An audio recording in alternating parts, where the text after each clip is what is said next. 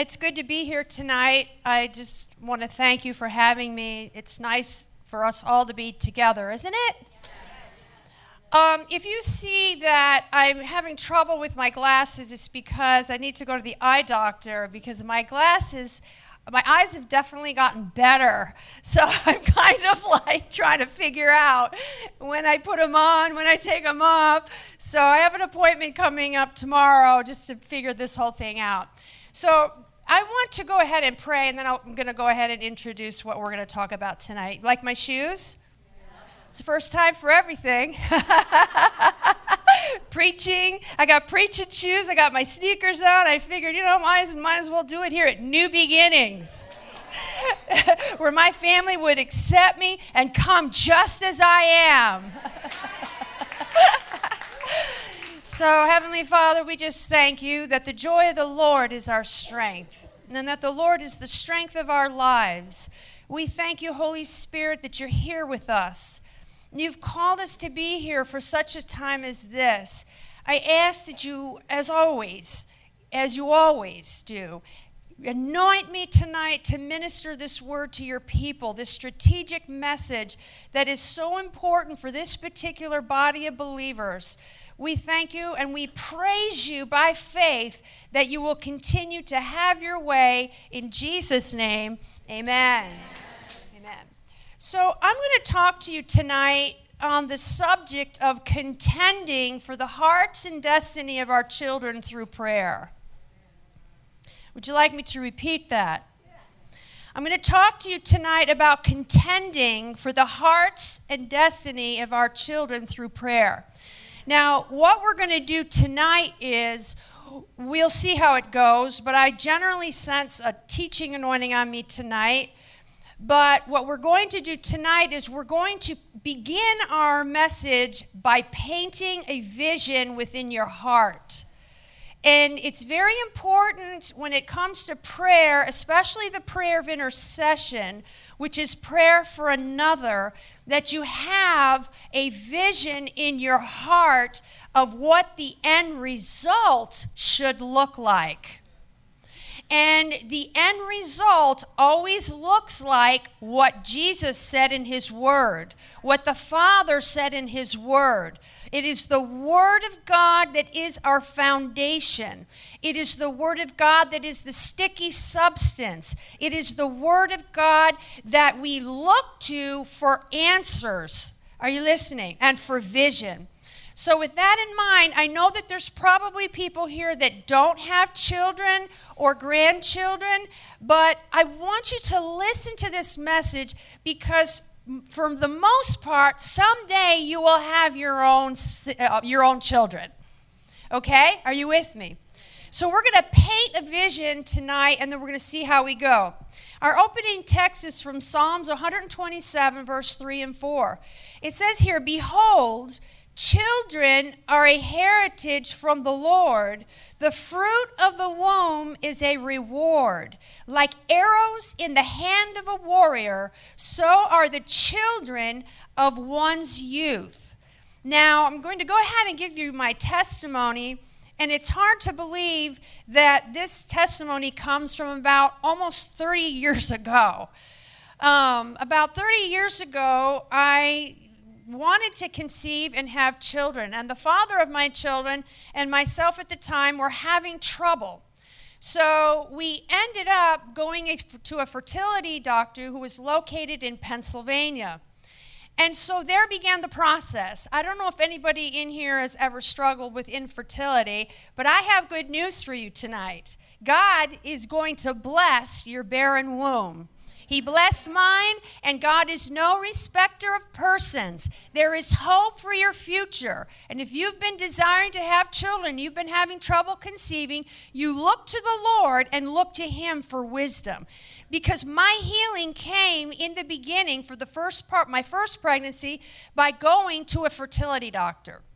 And when I went to this fertility doctor, to be honest, I come from Kenneth E. Hagin's school, taught the word of faith, was believing God for children, and I was a little upset that I had to go the doctor route.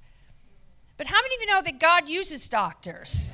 Absolutely, 100% he gives them wisdom. If I'm praying for somebody that's seeing a doctor or having surgery, I always say, Lord, guide the surgeon's hands. Give the doctors wisdom and how they treat so-and-so. So God definitely uses doctors. But for me personally, I was a little upset that I had to go through that route of using the doctor. And so began the process of treating the infertility, which began with endometriosis and so on and so forth. And so when I was coming home from one of my doctor visits, I pulled into the driveway, opened the garage door, and as my car was halfway in the garage, I heard the Lord say to me, "You are going to have twins in your first pregnancy. And in your second pregnancy, you will have a singleton," he said, "and you will get pregnant on your own." First of all, I didn't even know what a singleton was. I just figured that it's one baby. And then I looked it up today to make sure that what I was saying to you was the truth. Are you listening? And so I wrote that down. I still have the original piece of paper. I was going to take a screenshot of it and give it to the media guys, but that's just a lot of work. But I do have the original piece of paper. And so he said to me, what did God say? The Rhema said, you will have twins in your first pregnancy, and you will get pregnant through in vitro fertilization. But he said in the second pregnancy, you will get pregnant on your own. So I wrote it down, brought that piece of paper in, shut the garage, and continued with my treatment. And so what happened for me was I did in vitro. We went the in vitro route, and they implanted 3 embryos, and 2 babies took the first shot. Now, those of you that understand what I'm talking about understand that it usually takes multiple tries to get pregnant through in vitro fertilization. Now, what I'm finding out for some friends is they have a whole lot of other ways with technology whereby people can conceive and get the desires of their heart. So we thank God for the medical field, amen? So I carried those babies, and I was very excited. And back in the day, I must have had weekly ultrasounds, so I saw the babies grow from a dot, and then they get a little bigger, and then they look like a tadpole, and I just grow. And then we could tell eventually that one was a girl, one was a boy. But when I reached about the 26th week, I began to have contractions. And I was put on bed rest for about 4 weeks. And the contractions kept coming, and they kept coming, and they kept coming. And that was the time that I decided I'm going to feed my faith. I'm going to feed my faith about what God said about the fruit of my womb. The fruit of your womb is blessed. The Bible says somewhere in Exodus, I don't know exactly where, that none shall lose their young by miscarriage, nor be barren in the land. It is a biblical promise for you to bear children if that's the desire of your heart. And God is not withholding that from you. The Bible says every good and every perfect gift comes from above. And it's God's will for you to be the happy mother of children. And so he will give you the desires of your heart. And so about 26 weeks, I started going into preterm labor. They strapped me up with, one of those harnesses. And then, I don't know what it is about these in-laws. They just don't want to listen. And I told my sister-in-law, I said, listen, you got to have the baby shower way earlier because sometimes twins can come a couple of weeks early. I wasn't expecting 9 weeks early, but I said they could sometimes come a couple weeks early. So the day of my shower, and John Burrito was there. The day of my shower, that's Beth's brother, by the way. The day of my shower, I went into full-blown labor. I was literally absent from my own baby shower. But the beauty of it is, they were a bunch of believers, so they were praying for me. And they were not only praying for me, they were praying for my babies that had been promised me, my babies that God said I would have. Do you know the devil will always try to kill, steal, and destroy? That's why it's very important that you gird up the loins of your mind, get sober, get vigilant and watchful, and I'm just going to say it straight up, realize you are in a war. We are in a war right now over the hearts and the destinies of our children. And there is a tremendous amount of warfare and opposition, and things are being taught in school, and confusion, and witchcraft, and horoscopes, and social media, and eating disorders, and filters on pictures, and suicide, and all kinds of things going on with our children.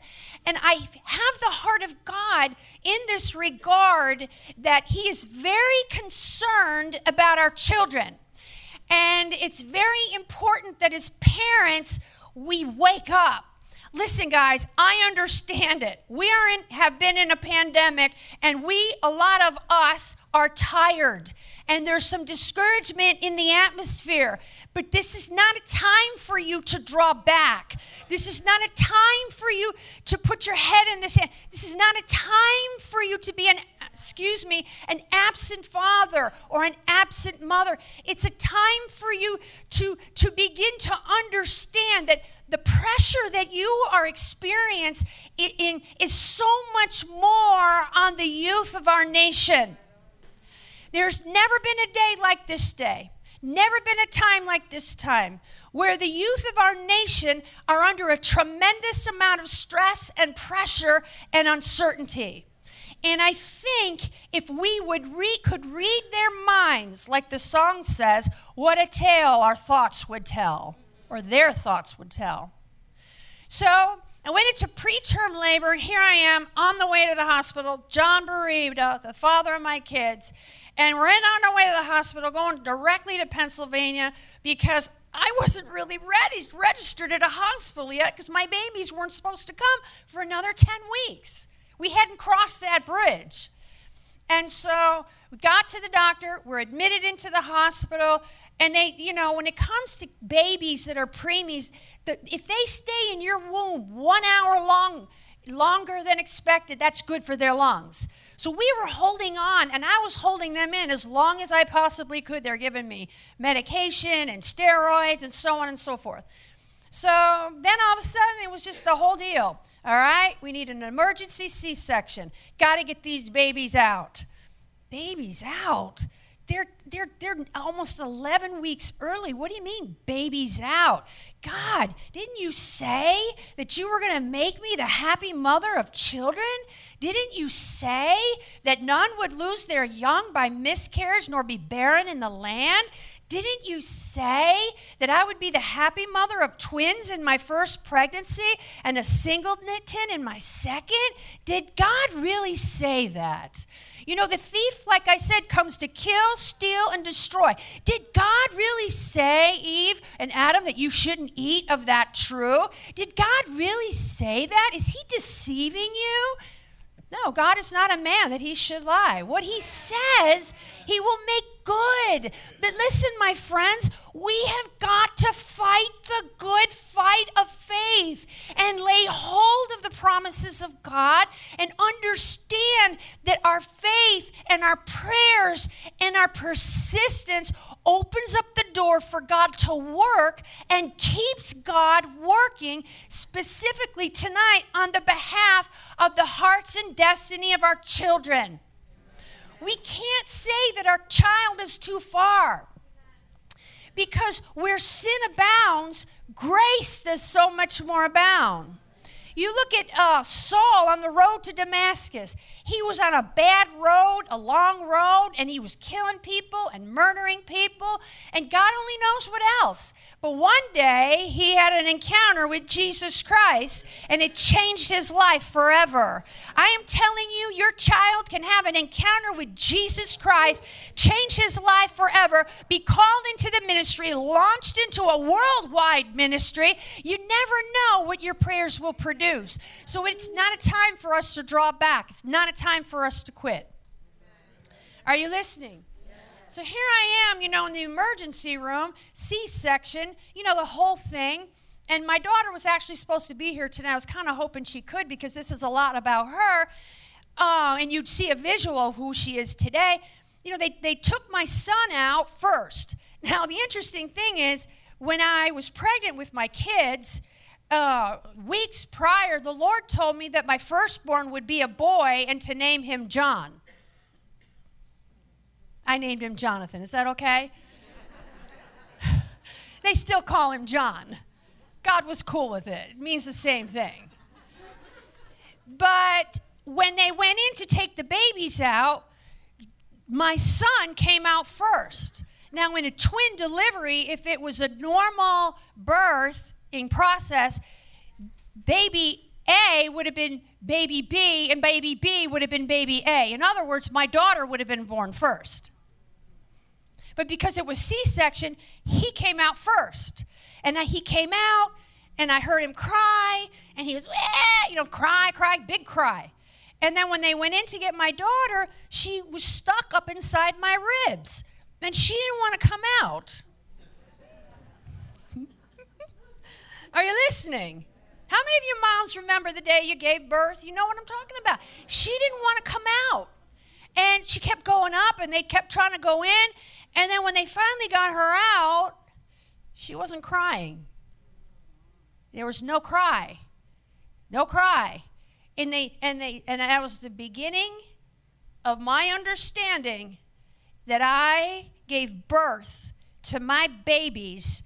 And right there in the delivery room, I had the understanding that now I was responsible and called to give birth to their purpose, their destiny, and right here, then and now, I was called to pray for her and go to war on her behalf, to keep her alive, keep her from getting brain damage, keep her healthy, and so on and so forth. So right there in the delivery room, my ministry of intercession began for my children.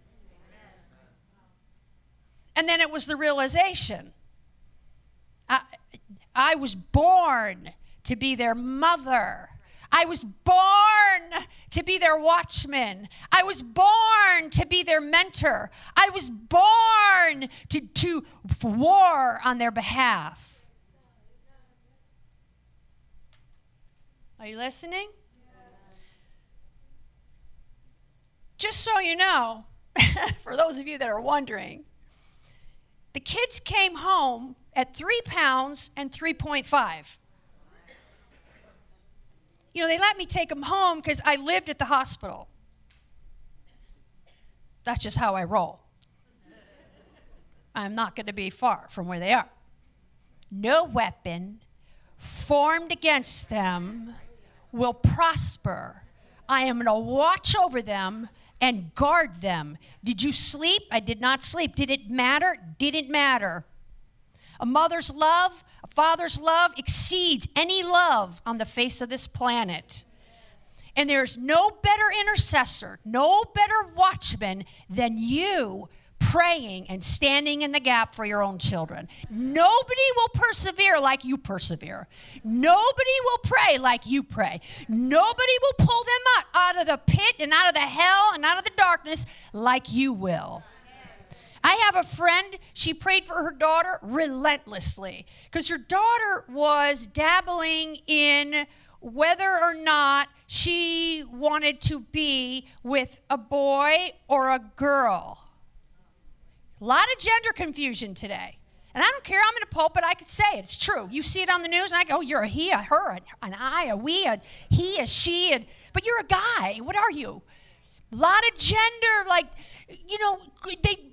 there's just a lot of confusion. Do you know that she went to war on her behalf? And do you know that she is in a healthy relationship today with an amazing young man? Could she have given up? She could have given up. But did she give up? She said, there is no way. I am not going to fight for my child. And nobody could do it for her. She had to do it herself.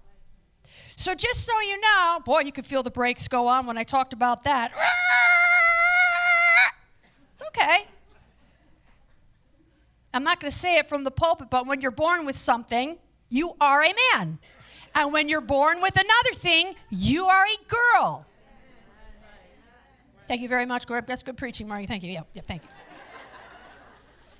So here's the deal. I brought them home. Danielle kept throwing up her food because I didn't know it. She had this reflux thing. I kept her out of the hospital by being constantly feeding her every 2 hours. And then I just started not to feel good. I don't feel good. What is this? Am I tired? I can't eat. I have another situation, which we won't mention from the pulpit. So I go to this doctor, and he's examining me, and he's like, I think you might have parasites. I'm like, parasites? He says, are you pregnant? And I said, no, I'm not pregnant. And he said, you can't be pregnant and taking this medication. I said, well, all right, I'm not pregnant. I went home, started taking the medication because I didn't feel good. And 2 days later, someone on the inside of me said, stop taking the medication. Stop taking it. 7 months after my twins were born, I found out I was 5 months pregnant. That little thing that kept moving around in here, lo and behold, old prophet of God was a baby. Spirit of seeing and knowing is in manifestation in these days. I got a baby inside of me and don't even know it. In less than 2 months, she was born, and she was born December 24th as my gift from God. Normal delivery, everything about her was normal. The only thing God didn't tell me about that word was that I'd have all 3 of them in 1 year. I think sometimes God withholds things from us because if he told us everything, we wouldn't be able to handle it. But I was the happy mother of children, happiest days of my life. I got to stop traveling and be a mom. And little did I realize that I was not only, this is all relevant to what I'm saying. You guys good with it? Not only was I their mom, my kids' mom, and I was mentoring them, and it was part of my ministry, even though it wasn't public, I was also mentoring all the kids that came to my house and hung out with them and hung out with me because I was the house everybody came to.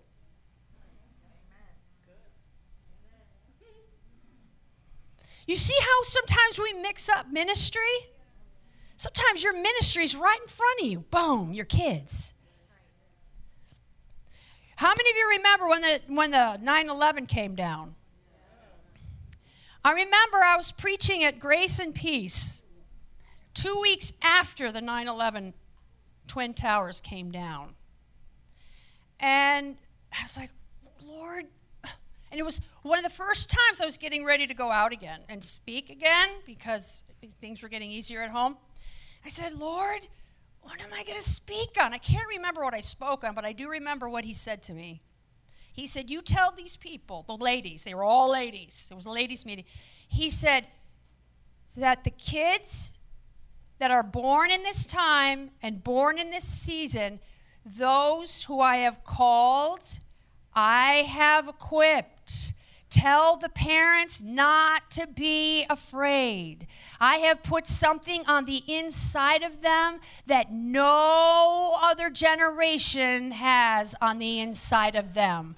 What this generation has, you and I don't have. There is something on the inside of them. They were born for a time such as this.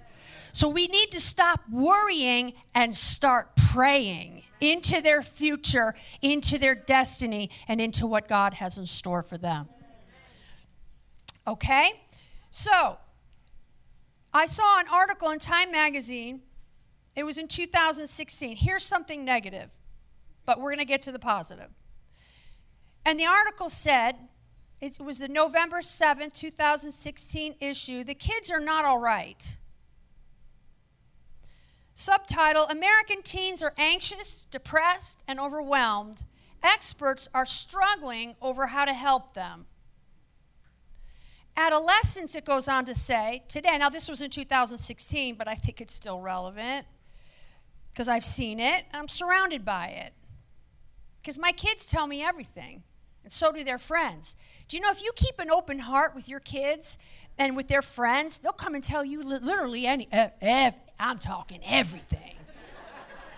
How many remember Dr. Ruth?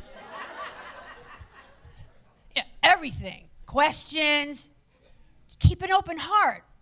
Adolescents today have a reputation for being more fragile, less resilient, and more overwhelmed than their parents were when they were growing up, which I actually agree with that. I've had people, they don't agree. Oh, no, I don't agree with that. No, I actually, when I was growing up, we were catching lightning bugs in the backyard.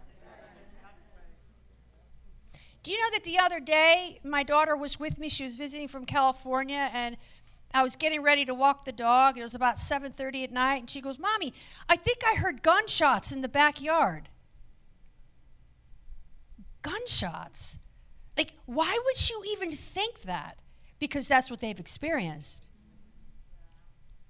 She said, this article goes on to say, sometimes they are called coddled or helicoptered. I thank God I helicoptered-ish my kids in a healthy way because they need it.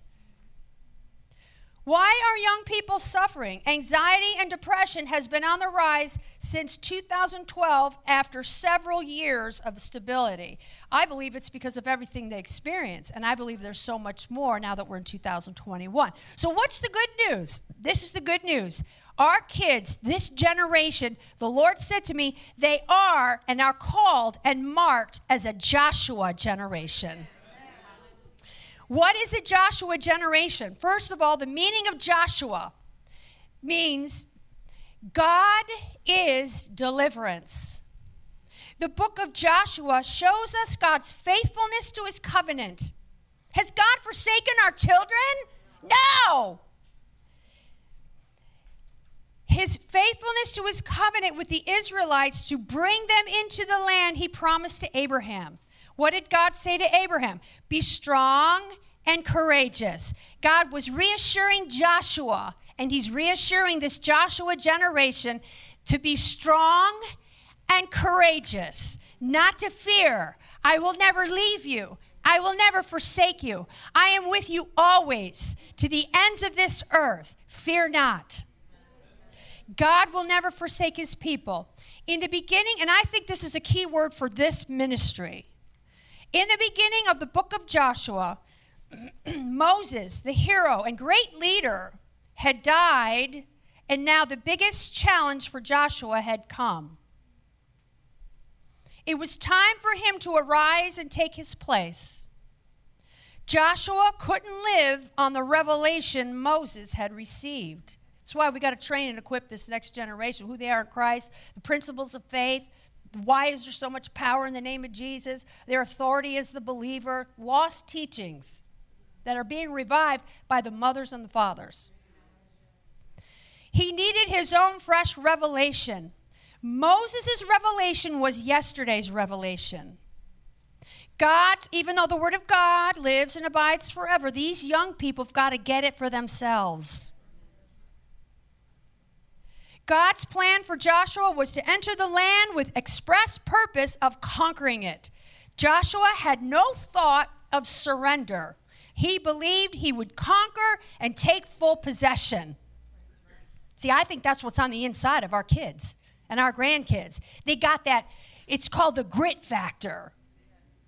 It may look like they're wobbly. It may look like they're shaking a little bit, but I believe that God has caused them to be strong and courageous. And as we begin to do what Aaron and Hur did with Moses, hold up their arms, they're going to see signs and wonders and miracles to their own generation, from their own generation. In the beginning of the book of Joshua, Moses was a hero and great leader. We already said that. The book of Joshua also begins as Joshua is called into leadership. For wherever God brings a new beginning, no pun intended, he raises up new leadership to initiate it. For now, many of our youth are in training. And and submitting to our leadership and our training. Joshua was mentored by Moses, and he was one of the greatest leaders to ever live. Joshua had been Moses' personal assistant. What an opportunity to learn from somebody who knows more than you. I'm still learning from people who know more than me. Day in and day out, Joshua walked alongside a devoted leader who heard from God. And as Joshua remained faithful to Moses and to God, he was promoted and made ready for the transfer of leadership. That's what God's doing. Do you know that there's mothers and fathers in the earth today, like myself, Pastor Joe, some of the others, that we're just, you know what I feel like? I just feel like I'm just a mother. I'm just a mentor. I'm just called to train and equip. It's not time to retire. It's time to refire. Listen, we have a job to do. Look at Joyce Meyer. How old is she? 74 years old? You draw back a little bit. You get a little, you can't be like, it's like in the gym. I can't lift like 75 pounds in the bench press anymore. I'm down to like 45. You got to go with the flow of the season you're in. Are you listening? So we, the spiritual mothers and fathers, are like Moses. And our children and our grandchildren, they are the Joshuas. You got the vision now? Okay? Now the call to this generation, 1 Peter 2:9. The scripture says, you are a chosen generation, a royal priesthood. These young people, are a chosen generation. Now listen, my friends, and I'm going to tell you, the enemy sees it, and he is afraid of them. Afraid of my kid? I can't even get my kid to pick up his own clothes on the floor. Oh, no, there's something on the inside of your children and your grandchildren. Mark it down. I am telling you that the enemy is afraid of. I don't know how he sees it. I don't know how he knows. I don't know how everything works in the spirit, but he is afraid of this generation of young people that are alive on the planet Earth today. Jeremiah 1:5, before I ever formed you in the womb, I knew you and ordained you. Now, in this case, it was Jeremiah to be a prophet, but he has ordained these kids to live in this time. No accidents. Why would God tell me you're going to have twins in your first pregnancy and a singleton in your second, and your second get pregnant on your own? Why would he tell me all that? Because they're chosen. Well, did the kids know that they're chosen? I'm saying nothing. Nothing. Let them figure it out for themselves.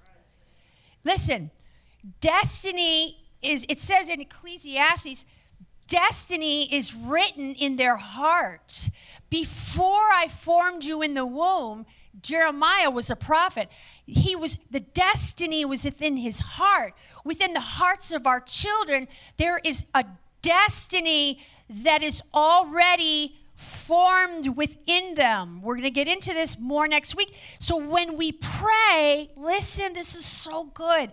We're praying into that destiny, into that purpose. We're not praying worry prayers.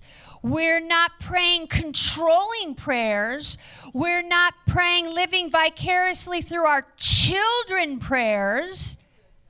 We are praying into the unseen, unknown destiny that's on the inside of their hearts.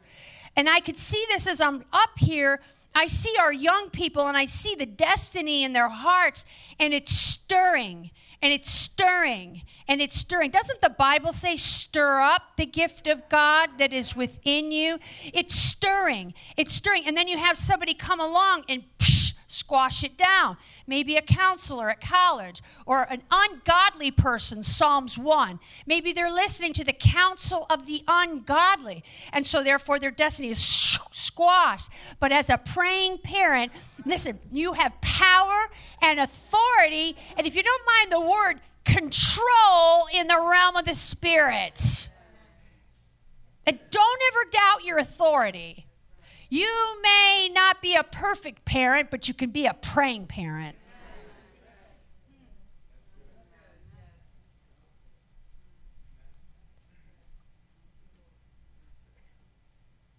How many of you are a perfect parent?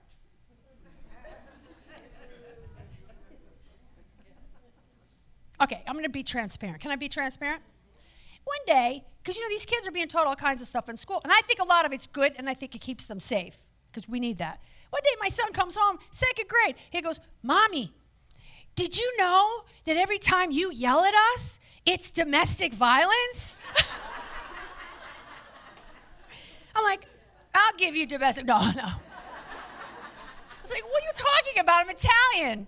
I was raised with a brother who was hard of hearing, and you guys act like you're hard of hearing. So am I raising my voice at times? Yes. How do we get into that? I have absolutely no idea. We're praying into their destiny. Remember that? Ecclesiastes 3:2, I already quoted it. Okay. Kenneth E. Hagin once said, and I think it was in 1986, and you remember, and I remember, I thought it was going to be us. I was hoping and really wanted it to be us. He said, I'm not going to tell you the whole prophecy. He said, there's going to come a time when God raises up a new breed of people, new breed of warriors, and it'll be said of them. I got goosebumps. You don't mind? Like it was said of the early church, they that have turned the world upside down have come hither also.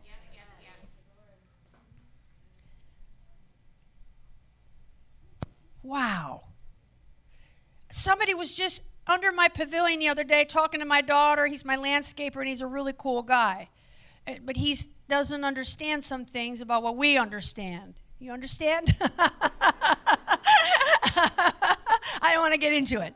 But he said, because he's got a 17-year-old and a 14-year-old and an 11-year-old. He said, I just think that something's got to happen with this generation. And I smiled. And I said, yes, something is going to happen. He goes, well, what do you think it is? I says, a revival, a revolution, an awakening. The enemy is afraid of this up-and-coming generation of young people and even the leaders. They have more potential and gifting than any other generation. He is not, and I think I asked them to put that up there. If they don't, it's fine. He is not just afraid of who they are. He is afraid of who they are becoming or will become. I remember I was preaching in a women's conference with Yolanda Stith. And I don't remember what year it is or was, because it's in my new book that's coming out at the end of the month on this subject.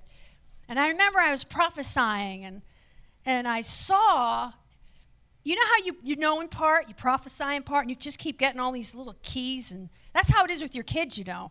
You don't know everything about them all at once, but you start to see mysteries coming to light, and you start to see little things here and there. You start to notice their love language. You start to read, that my kid is empathetic. Oh, he must have a sensitive, discerning spirit. You could kind of like use some of the natural things like the 5 love language, and that can actually help you be a good parent. It's not just all praying in the closet. And I remember prophesying, and what the Spirit of God said, he said, there's never been a generation like this generation where I have put within these young people little Joshuas, little Calebs, little Rahabs, little Deborahs. He says, well, watch over them and pray for them that their faith fail not. Romans 5:2 says, where sin abounds, grace does so much more abound. Let me just tell you something. If you don't mind my body language, I'm not moved by what I see. I'm not moved by what I hear. I am not moved. I am going to be steadfast, immovable, always abounding in the labor of love, of intercession on the behalf of my children, knowing that my labors are not in vain, knowing that the effectual fervent prayer of a praying parent avails much. I'm not moved. I don't care what they say. Don't be moved. You know what? When they say it, go, psh, let it go right over your head. Half the time, they're looking for your reaction. Psh, just let it go right over your head. Do you know what I love about your Instagram account? I don't know who runs it, but I love you have these confessions over your kids. See, it's very important what you say about your kids in their presence and not in their presence. Listen, life and death are in the power of your words. You create atmospheres around your children with your words. How many of you have ever had to repent over something you said over one of your children or your mate or whoever? We all have. You know what you do? I just break the power of those words in Jesus' name. And this is what I do. Because Mark 11, 23 and 24 say. So I break the power of those words in the name of Jesus. I break the power of those words in the name of Jesus. I break the power of those words in the name of Jesus. They're broken. I just make sure I got our bases covered. You guys having fun? This is a good word. It's not coming out exactly, but we're following the Holy Spirit. Don't you love the Holy Spirit? And we still have next week. We're going to teach you how to pray for the hearts and destiny of your children. You can't just preach on it. You got to show people how. This is going to be this generation. Acts 4:33. Great grace is going to be upon them. I don't believe it. Isn't there a lot of sin in the world? Isn't there a lot of hell in the world? Isn't there a lot of earthquakes in the world? Isn't there a lot of volcanoes in the world? Isn't there a pandemic in the world? Isn't there a lot of social distancing in the world? Isn't there a lot of wearing your mask in the world? Isn't there a lot of shooting in the world?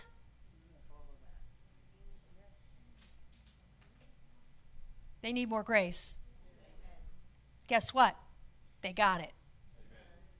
With great power, the apostles continued to testify of the resurrection of the Lord Jesus, and great grace was upon them all. And you've heard me say this. The book of Acts has no amen on it. So if great grace was upon them, what's going to be on our generation? I'm going to take about 10 more minutes. Is that okay? This is what I told God today. Because as mothers and fathers, for me, the season I'm in right now, it's not easy. I'm trying to figure it out. I'm done plowing, but now what? The plowing thing, I'm missing that. I don't know how to, can I be honest? Because this is helping me even to say it, because I'm in the anointing, and he's teaching me as well. That plowing thing isn't there. And I told my team about this the other day. That plowing thing. What's that plowing thing? That vision thing. That plow. You get in there and you work and you dig and you dig and you dig. I want that back. But you know what God's telling me? You're not called to plow. You plowed. You're 64 years old. You plowed, honey, for 42 years. Time for you to impart. Time for you to strengthen. Time for you to mentor. You can even lay in your bed and be on the phone with somebody that you're mentoring and they'll never know it. In your flannel pajamas. That plowing thing is, I don't have it.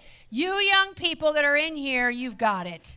There is a fire in you that God is burning within you. And this is what I felt when I began this, and I didn't say it. There's you leaders that are here. There's a fire in you. And this message, you may not have kids of your own, but this message is for you. You are called. You are marked. You are anointed. Step up to the plate. Don't be lazy. Read the book, The Grit Factor. Get in the game. Be the army of God that he's called you to be and called you to do. But I told God today, On the way here, I said, God, listen, that thing, I love that thing. I'm a little confused. I think we're in transition. That's what I think it is. So when you're in transition, what do? You just wait. Just waiting. Not going to stop. Going to keep doing. What do you do when God is silent? You've heard pastors say it. You just keep doing what you've always done till he says to do something else. But I told God, listen, if you want me to just train, mentor, equip, stay rooted and grounded in certain churches here on the East Coast, I am going to do that. I want to say this before we go into the last 10 minutes. I'm surrounded by kids. They call me godmother. Godmother. I told you they talk to me about everything. I'm talking kids. And I'm not talking church kids all the time. And I'm not religious around them. I don't preach to them. But I live the life. And they come in my house and they see all my little signs everywhere. You know what I'm talking about. They sense the presence of God. They sense unconditional love. They sense, and I'm going to say it and be bold about it, they sense wisdom. They sense understanding. They sense experience, and they want it. They need answers. You have the answers. Go tell them. Okay? So, how do we contend for the hearts and destiny of our children through prayer? Number one, remember, prayer opens up the door for God to work. It's a typical Joyce Meyer statement, right? And I took it from her. Are we preparing the way for our children in the Spirit? My kids were little, I laid hands on them every single night. Well, I can't say every single.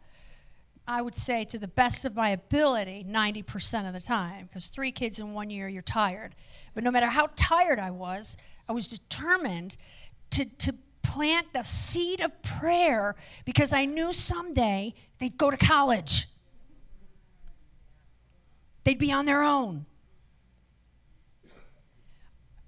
Not just driving them to all their activities, tutoring them. How many of you were in the car 8, 9 hours a day? Oh my God, hockey, dance, tutoring.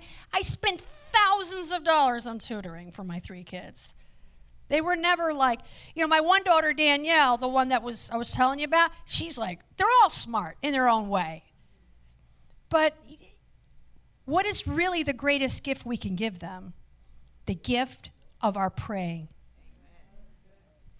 James 5:16 says, Amplified, the earnest, heartfelt, continued prayer of a righteous man makes tremendous power available. Catherine Coleman once said, the greatest power given to any individual is the power of prayer. Leroy Brownlow said, let us not neglect prayer just because we do not fully comprehend the infinite power of the God at whose throne we kneel. I do not know everything about gravity, but I know it works. The Circle Maker by Mark Batterson said, each prayer is like a seed that gets planted in the ground. And then he said what I said earlier, you'll never be a perfect parent, but you could be a praying parent. Prayer is your highest privilege as a parent. Prayer turns ordinary parents into prophets who shape the destinies of their children, their grandchildren, and every generation that follows. Your prayers for your children are the greatest legacy you can leave.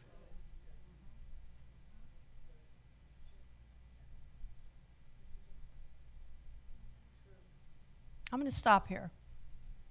And we'll go into how to pray for our children next week. Are you good with that? In my book, Marked for Intercession, it was the very first book I wrote. My books actually got better as time went on because I got a really good editor. It really helps when you have somebody who's smarter than you with putting sentences together and so on and so forth. But in that particular book, I dedicated it to my 3 children. And I said, I dedicate this book. To be honest, everything I've done for them. I want to tell you the honest to God's truth. Everything I've done for them. We did a YouTube channel. My vision was to leave a legacy for my kids. I tell them all the time, like, you know what? When Mommy's not here anymore, you'll finally watch my teachings. Stop saying that! Guaranteed they will. But it's interesting because when they're in my house lately, they quote me.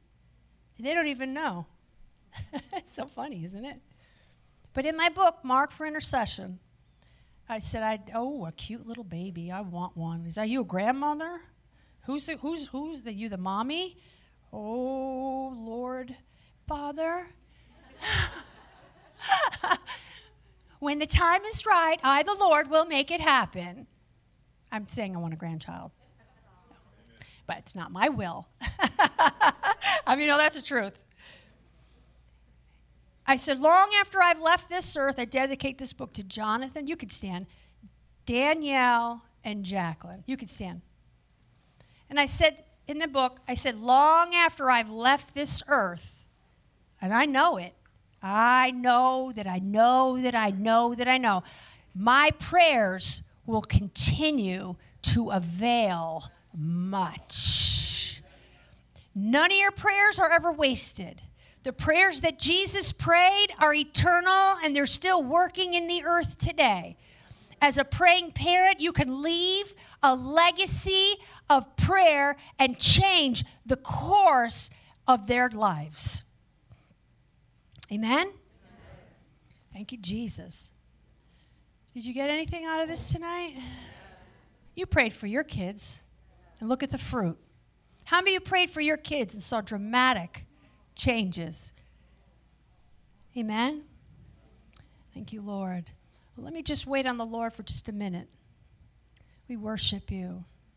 We worship you. My God. My God, my God. Father, help us.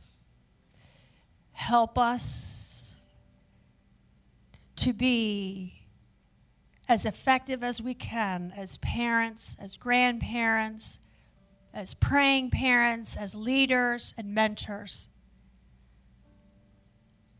Holy Spirit, teach us how to pray and flow in the rhythm of prayer. Father, I pray for every single parent under the sound of my voice and grandparent. I pray, Lord God, that the words that I've spoken would be embedded in their hearts, that even as your word says, it does not return void, but it'll continue to produce. I pray that you would anoint them with fresh oil, even as what we're going to talk about next week about prayer assignments and discerning a prayer assignment. I pray that you'd begin that even now, that you'd begin to anoint them and that the gifts would be in operation right in their own homes so that they would see trouble coming from afar and they would be able to abort things that are trying to come against their children. And Lord, we ask, we covet earnestly for these manifestations right in our own homes. And Father, you know, Lord, we could do this because you know how many hairs we have on everyone's head. So, Father, we could pray for every child, every grandchild under the sound of my voice all at once, and it'll work. Father, we pray for our children, our grandchildren, and all those that are represented in this building today. We pray, God, that you would apprehend them, that there would be an apprehension of the presence of Jesus Christ and the goodness of God that would draw them in and lead them to repentance. Just like Saul on the road to Damascus, we ask that we call for an apprehension in Jesus' name. And Father, we also pray for those that are believers that are in church or out of church, or they're born again and they're kind of like in between. We pray, Father, that the eyes of their heart would be opened and enlightened, that they would know what is the hope of their calling, that they would understand and comprehend fully your heart, that they would see your heart in a new way. And Lord, we also pray, lastly, that you would give them dreams and visions in the night. When slumber comes upon them and they're sleeping and they're not thinking and they're not on their phones, we ask that you'd invade their dreams. Even in their dreams, that they would see their purpose and their destiny. That you would begin to work in our children and our grandchildren, both to will and to do of your good pleasure and what is already written on their hearts. In Jesus' name we pray. Amen. Now, how many of you believe that? See, I believe it. I just know that I know that when I pray, God hears me. And if I know he hears me, I know I have the petitions I desire of him. How many of you know that? So what's going to be the plan? Don't be moved by what you see. Do a Margie Fleurant. Don't be moved. Just keep praying. And having done all to stand, stand therefore. Amen?